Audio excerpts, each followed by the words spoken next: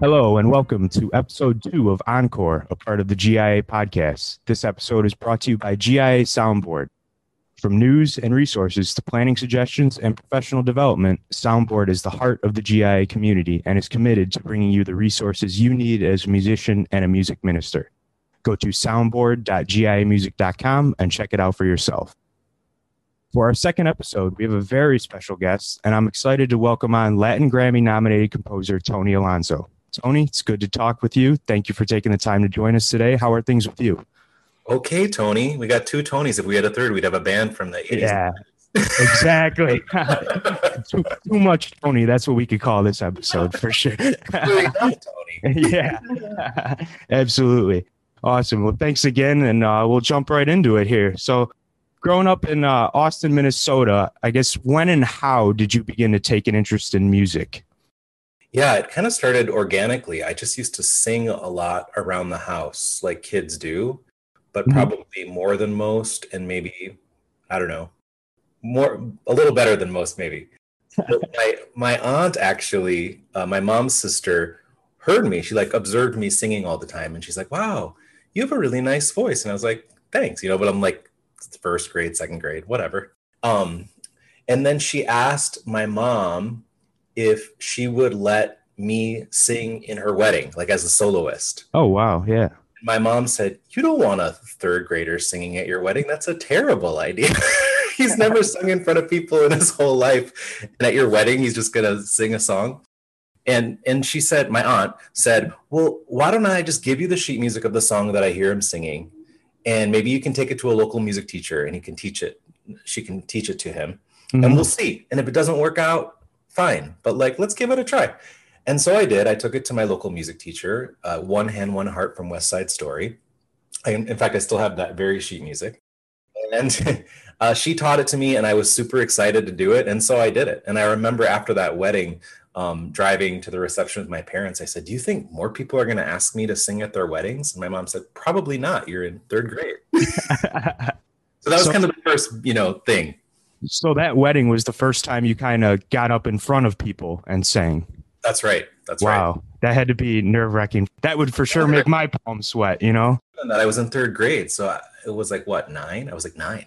That's incredible. A couple of years ago, you completed your PhD in religion from Emory University. Can you just tell us a little bit about that process, I guess, from the beginning going into it and then up until you defending your dissertation? Yeah, I saw a quote once that said, if you want to see God laugh, make plans. And I feel like that's pretty much described my whole vocational journey. I never intended to go on for advanced study. I never saw myself as a particularly studious person. I mean, I did well in school, but I didn't love school like some people do. So my undergraduate degree is in music from Northwestern, right by y'all. Yeah. Wildcats. Exactly. Go Cats. Then I moved to LA, where I was working at Loyola Marymount University. I'm actually in the job that my friend and colleague Chris De Silva has now. And while I was there, I decided to get a master's in theology, kind of for fun, or just to develop my own, liturgical music, theological knowledge at the time. But I didn't really do it because I wanted to be go on for further study. But then I really, it was like a gateway drug to me to more school. And I got really interested in a lot of the theological topics. And so I looked around for programs, especially at the time I was very much interested in liturgical theology. And there aren't a lot of places to do that. And I looked at a lot of the usual suspects, great schools, but Emory kind of stood out for me as distinctive because it was the opportunity to study in an ecumenical context with some really interesting thinkers that were asking me questions I had not really thought about before. And I had been surrounded kind of in a Catholic environment my whole life. So it really kind of was an interesting choice for me. The real draw was the opportunity to work with a particular professor, Don Salyers, who's a mentor. But the whole community is just an incredible place to pursue theological study. And I'm happy to be now on the faculty there. Right. Yes. That was kind of my next question. You loved it so much you stayed, right? So you're currently serving as the inaugural director of Catholic Studies at the Candler School of Theology at Emory. So can you, speak a little bit about what's that taken to get the program off the ground and kind of your vision for the program developing in the future? Absolutely. And let me also say we have two GIA artists at Candler School of Theology. Well, I know Jimmy Abington, of course. Jimmy, oh, you're going to think of Chris because, of course, he's a student there. Right, Chris is as well. Yes, you mentioned that during our episode. Yes, that's right. Associated. Yeah, But Jimmy's on the faculty with me. Yeah. So anyway, the Archdiocese of Atlanta is interesting because unlike a lot of parts of the country where Catholicism is kind of declining numerically in terms of participation, we're growing in huge numbers. It's really diverse. And we do not have a Catholic university. I think we're the largest Catholic archdiocese in the country without a Catholic university. Wow. Yeah. And so the leadership at Candler, realizing that we would have occasional Catholics come through Candler, even though it's historically a Methodist school. It's very ecumenical. Mm-hmm. So Catholics. But the leadership at Candler said, hey, maybe we could really kind of like develop this and respond to this growing Catholic presence in Atlanta and in the Southeast more broadly. And so I was given this incredible opportunity to nurture and develop this program. And really, I think that the two of the hallmarks of it are the opportunity to study in an ecumenical context. I think we learn a lot about our own traditions when we're in conversation across difference, not to agree on everything, but just to learn from each other. I always say that being at Candler has made me a better Catholic in the best sense of that, not in an exclusive way, but it's helped me clarify my own commitments. And then the other, incredible thing is just this diverse context in which to do it. 50% Latino here in the Archdiocese of Atlanta. We have a robust Black Catholic population. So it's an interesting place to be and study Catholicism. Yeah, absolutely. You were recently nominated for a Latin Grammy in the category of Best Christian Album for your most recent collection with us at GIA, Caminemos con Jesus. Can you just tell us a little bit about what it meant to you to receive, the Latin Grammy nomination? I guess beginning with when you first got the official word that it was going to be nominated. Yeah, actually, I got the first official word right on the street below my house here.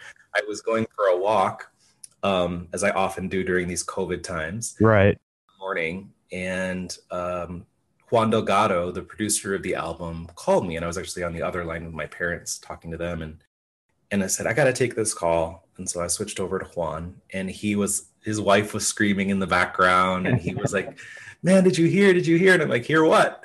He's like, we're nominated. And I was like standing out here on the road at 9 a.m. and I just screamed. All people going to work are like, who is this crazy person? Because it just was not on the radar for me personally of something that was, ever really a goal of the project. And so for it to receive this kind of recognition from the Latino community, I can't think of like a bigger honor, honestly, musically in my life than that recognition. It's just truly wonderful and amazing. Right. And collection Caminemos con Jesus was kind of born out of, a love for the music of your father's homeland. So I'm sure just there had to be a special connection kind of with your father, him being just extremely proud of that as well. Absolutely. My grandfather used to always give me music to listen to, Cuban music, when I was a kid. Even though I grew up in Minnesota, we would often go to Miami once or twice a year, and he would just give me all this Cuban music, and I just loved it. But my entire life as a composer, I never really thought to touch it, really. It felt like just mystical to me in a way that I was like, I can't write that kind of music. Yeah. And a few things I think started to unlock the possibility of me doing it. One was the death of both of my Cuban grandparents. You start to kind of feel this, I think a lot of people feel that when grandparents start to pass away, like, oh my gosh, there's this whole part of my life that I kind of took for granted, like this heritage that's no longer there for me to go to. So I need to keep it alive. And so we start making recipes, all the things that we do to connect with those we've loved and lost. So musically, that was one trigger for me. And then the other is, in a lot of my theological work, I started to read a lot of Latino theology and theologians, both that I'm reading and in communication with, saying you should name and claim your heritage and not be afraid to embrace it. And then the third thing was my dad and I finally took a trip to Cuba, the first time in my life, and the first time he had been there since he was 6 when they left basically in the middle of the night. And so those three things really started to rattle around in me and say, I've got to do this thing. Yeah. Oh, that's interesting. When did you guys take that trip to Cuba? It's about 3 years ago, I want to say. Okay. Okay. Very cool. So I know you spent some time down in Miami working on this collection with Juan Delgado, Peter Kolar, of course, with GIA, and an extremely talented supporting cast of Cuban musicians. So you just talk a little bit about that and being down in Miami and working on that. Yeah. And to be in Miami, I mean, it's so funny when we started to think about where to record it. It's kind of hilarious that we were thinking of anywhere other than Miami. But ending up there was truly providential. I mean, Juan's studio is like about a mile from the house that I was born in. Oh, So it look was at like that. being like back. It was like I don't know, what do you call a reunion tour or something Yeah. in my life? Homecoming. Yeah, for sure. Homecoming, that's what I'm looking for. So to be like just in that air was powerful. And the opportunity to work with Juan, who's an incredible producer, composer, musician. In fact, he won the Latin Grammy for Best Christian Album a couple of years ago. Right. He's been deeply involved in the Latin Grammys for years and believes deeply in its mission to honor the best of Latin music. So the opportunity to work with him was incredible. And then he put us in contact with, as you said, these Cuban musicians, especially a bass player and arranger named Yorgis Celaya, which is a really hard name to say in any language. Yorgis, I want to ask you to say it, Tony. But he was an incredible person to work with. And he actually is a producer for some of my favorite Cuban musicians like Albita Rodriguez and others. So the opportunity to work with these people was like, God, it really was like living inside of a dream. Yeah. Excellent. So another one of your newer and popular collections from GIA, Revival, there's of course Revival and Revival 2, provides accessible arrangements of classic hymns to be used for contemporary ensemble. How did this idea first come about, and why do you think it has been such a welcome addition to church repertoire? So I used to, obviously work in churches, and whenever it come to like a so-called traditional hymn, I would find myself opening up the hymnal and being like, this is for an organist. This is not for a pianist. It's not for a guitarist. And so if I had guitarists and other instruments, I would inevitably have to like cross out stuff, basically rearrange on the fly that morning. And so I got tired of doing this, and I was like, God, someone should really like do just simple arrangements for contemporary ensembles of these so they don't need to do this reworking that I know many of my colleagues are doing. And then, someone said, well, that person, could be you. And I was like, oh, I guess that's a good point. So, Yeah. so I was like, well, yeah, sure, I'll do it. So it was kind of a fun. I mean, it was almost like, unlike, composing, which takes so much, energy on the outset. This was like more fun. I mean, it was like taking these hymns I knew my whole life and basically writing down how I often played them anyway. And in some cases, reimagining, new ways of doing them. But yeah, so I think it just responded to a very practical, pragmatic need that people have that, emerges out of my own work. Right. It's definitely something that, the church, there was kind of, a void, if you will, that was filled by that. One of the things the first thing I remember anytime Revival was brought up was NPM 2019, when you guys did the Beer and Hymns event in Raleigh. I mean, it was really, for those of you the listeners that were there, you know what I'm talking about, but it was, a packed bar. You guys had a full band, even a fiddle. I mean, it was a really, really neat event, and it just shows you the versatility of a collection like Revival as well. So Revival and Caminemos con Jesus are, of course, available at www.gimusic.com. All right, so we'll switch tunes a little bit, kind of with some more casual questions. So who are some non-sacred mainstream music artists, I guess kind of top 100-ish type artists that you enjoy listening to in your free time? Yeah, I mean, I have no idea who's in the top 100 these days. Right, me neither. Good, but I know the spirit of your question. So obviously, as I indicated earlier, like listening to Cuban music has been one of the biggest sources of just joy for me over the years. It's what I probably listen to the most of anything in the quote unquote non-sacred world, although I see a lot of this music as being sacred in its own way. And then the other huge influence on me, like in terms of singing songwriter, is James Taylor. Mm-hmm. from a very young age. I've always loved his craft. I've always loved the way that he's kind of like grown as an artist over the years, and I love the production of his recordings. Um, and then, another person I really like who hasn't done a lot lately is Bobby McFerrin, who's well known for Don't Worry, Be Happy, but Yeah. incredible, you know, eclectic set of music that he's put out over the years of like choral music and like improvisatory stuff that just kind of opens up my imagination in a lot of ways. He did a collection of spirituals several years ago. And so he's just eclectic and has been a big influence on me in a more kind of subtle way. Mm-hmm. Excellent. So your education has taken you, your residence to different parts of the United States. So of all the places that you lived for parts of your life, so we'll go Minnesota, Los Angeles, Atlanta, Evanston, which of course is right outside of Chicago, and Miami. What has been your favorite and why? I'm sure all of them, certainly have their pros and cons, but if you could pick one, let's hear it. That's really tricky, Yeah. and especially because like when I think of these places, I don't just think of like the climate, or I think of the people in them. And like you nurture relationships in all of these places, and so when you think of them, you think, oh, how do I pick a favorite of these things? But I will say I really loved the diversity of Los Angeles as a place. There's diversity in Chicago and there's diversity in Atlanta, but there's something about the diversity of LA that just pervades everywhere. It's just woven into the whole thing. Right. Especially the Latino presence in LA is really vibrant.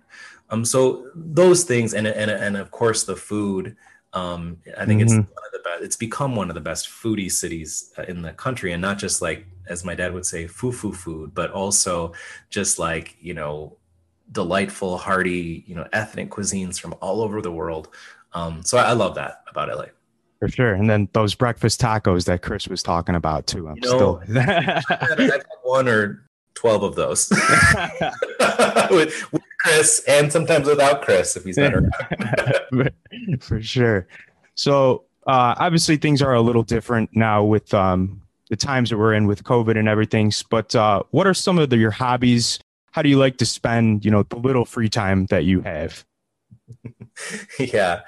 So it's kind of funny the way that before I, took on this work as getting my PhD and, being a professor at Emory, I was a parish musician. So, I was making music all the time, and then also composing and making music all the time in a different way, like at workshops and concerts and conferences. Now, because my 9 to 5, if you will, although it feels like all the time, but we'll just call it 9 to 5 for now, is not musical really. I mean, certainly I talk about music occasionally, but I don't make music as often in my daily life. So music has become actually more of a hobby for me. Okay, yeah. It's almost become something that I turn to as less of a grind than I used to, which has been surprising. Like when I went on for PhD, a lot of people, including Alec, your boss over there at GIA, said, "So are you going to still write music when you go and get your PhD?" I said, "I don't know. We'll see." Well, as it turned out, like the more I got, into writing and reading and the really intensity of that, the more I found myself at the piano composing is like almost like a release of all of that. So music has really shifted, even though it's still part of my professional life and vocation. It's really shifted to being one of like the best hobbies that I have. Some people do like crossword puzzles or something. I'm like, oh, I'll go write a song. It's like, to me, it's like a puzzle that like, it excites me. It's interesting to me. Right. And that's a very, constructive hobby as well. Absolutely. That's excellent. The last year or so has been a perfect time for binge watching TV shows and stuff like that. So I'm sure people are curious, what are some Netflix, Hulu, Amazon Prime shows that Tony Alonso likes to binge? Yes, I have definitely been a binger. And that should actually go with your previous question, that I love to binge watch a TV show, whether it's, a weird documentary series or any number of things. But I would say the two that I've been watching, that I did watch, I watched the entire series of The Americans. I don't know if you know that. Yeah, right. That's with the spies, right? Yeah. Right. The Russian spies. So, and I had started that years ago, and I didn't get into it at first, but COVID. So it's like, oh, maybe I'll revisit this thing. And I love that show. Oh, is it well made? It's really, really interesting and intense. And then the other one that I've been watching more recently, binging, is Homeland. Uh, Uh-huh. Sorry, it's not on Amazon Prime or Hulu, I don't think. But a great show. So I kind of like those riveting, edge of your seat thriller kind of spy things. Yeah, for sure. But bonus question on that. I know this is kind of hard to pinpoint one, but what's your favorite TV show of all time? Oh boy, Tony, that's a hard one. For a long time, I would have said The West Wing, Mm-hmm. but I haven't really watched that in a while. And then, like, showing my age, I used to love Seinfeld. Oh man, Seinfeld's up there for me for sure. It's I so haven't watched funny. it in a while. Does it hold up? Oh, absolutely. No, it does. I used to watch it with my parents growing up, but a few years ago, from start to finish, binged the whole thing. And I mean, just by myself laughing hysterically, and I've been trying my best to get my wife to watch it, and she'll laugh here and there, but she has a hard time focusing on shows that are old, for whatever reason. But no, it is still holds up. It is great. What about Curb Your Enthusiasm? You ever seen that? Yes, I'm a couple seasons into it. Something that it's good because it's one of those shows you kind of go back to every now and then, like the lighthearted, comedy show. But I would say if I had to pick my two favorite of all time, and this is tough, but I would probably go Breaking Bad 1A and Sopranos 1B. Whoa, and I've never seen any of those. Oh man. So I'll jot it down. God knows we all have like every streaming service now, right? Right. Yeah. And there'll be a new one announced tomorrow, I'm sure. From GIA Publications at GIA.com. There you go. Absolutely. Okay, well, we'll go with the last question here to kind of wrap us up. So, what's next for Tony Alonso?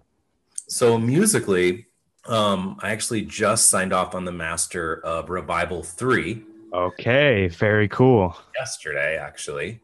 And that is actually going to be all Christmas music, all Christmas carols. So kind of contemporary arrangements of Christmas carols in the same style as the other two editions. We recorded it, several months ago. And so it's been weird to kind of like be listening to Christmas music right now. I said, I think I'm the only person in the world listening to Christmas songs. So that's coming out. We've got a ton of requests for that ever since Revival emerged. Like, do this for Christmas songs. So, okay, so we finally did it. And it was kind of a fun thing to do actually during this COVID time. And then the other thing that I'm working on that I hope to record this summer and release probably maybe like a year from now is a collection of bilingual music for the Triduum, like a comprehensive with everything, all of it for the 3 days. There have been, collections that have like, here's 12 songs for the Triduum bilingual, but nothing comprehensive. And there's an increasing need for that. And it's a ton of work. It's a ton of work. So to have a partner like Peter Kolar as an editor at GIA has been super helpful for me. Absolutely. Just keeps his eyes on so many details. So like, he's just such a gem. So we're working closely on that project.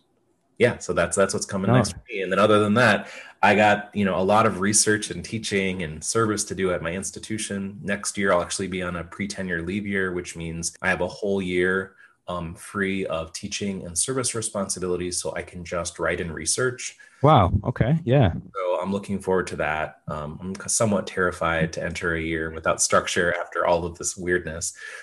I'm also very, lucky and excited to begin that year. Absolutely. That's great. And that's something for our listeners to keep an eye on for down the road. All right. Well, that's good. That'll kind of wrap us up. Cool. This is great, Tony. I'm glad you're doing this. No, yeah. Thank you. And thanks again for, jumping on. I appreciate it. My pleasure. And congratulations again. Thank you very much. Appreciate it, man. Well, you have a good rest of the day, and I'll talk to you soon. All right. Take care. All right. Take care, buddy. Bye. Okay. We hope you enjoyed that interview with Tony Alonso. For a limited time, all Encore listeners can receive 10% off Tony's Latin Grammy-nominated album Caminemos con Jesus by using the code Encore10 at checkout. Again, that's ENCORE, all capital letters, and then the number 10. Discount will be good for the Octavo Music Collection, the Spiral Music Collection, the Guitar/Lead Seed Edition, and of course, the recording. Go to our website and order now. The discount will only be good through March 8th. We're going to play a quick 1-minute clip of Que Alegría Cuando Me Dijeron, which is the first track on the Caminemos con Jesus recording.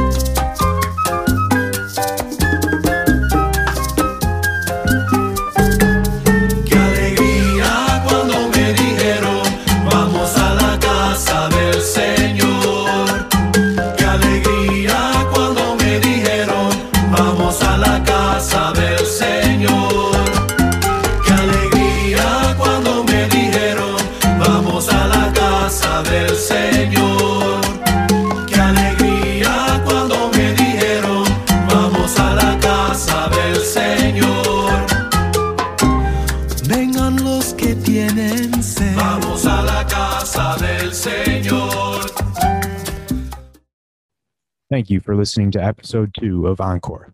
We'll be back in a couple of weeks with a surprise guest. Stay tuned to GIA's social media channels and soundboard.giamusic.com for updates. Until next time, take care, everyone.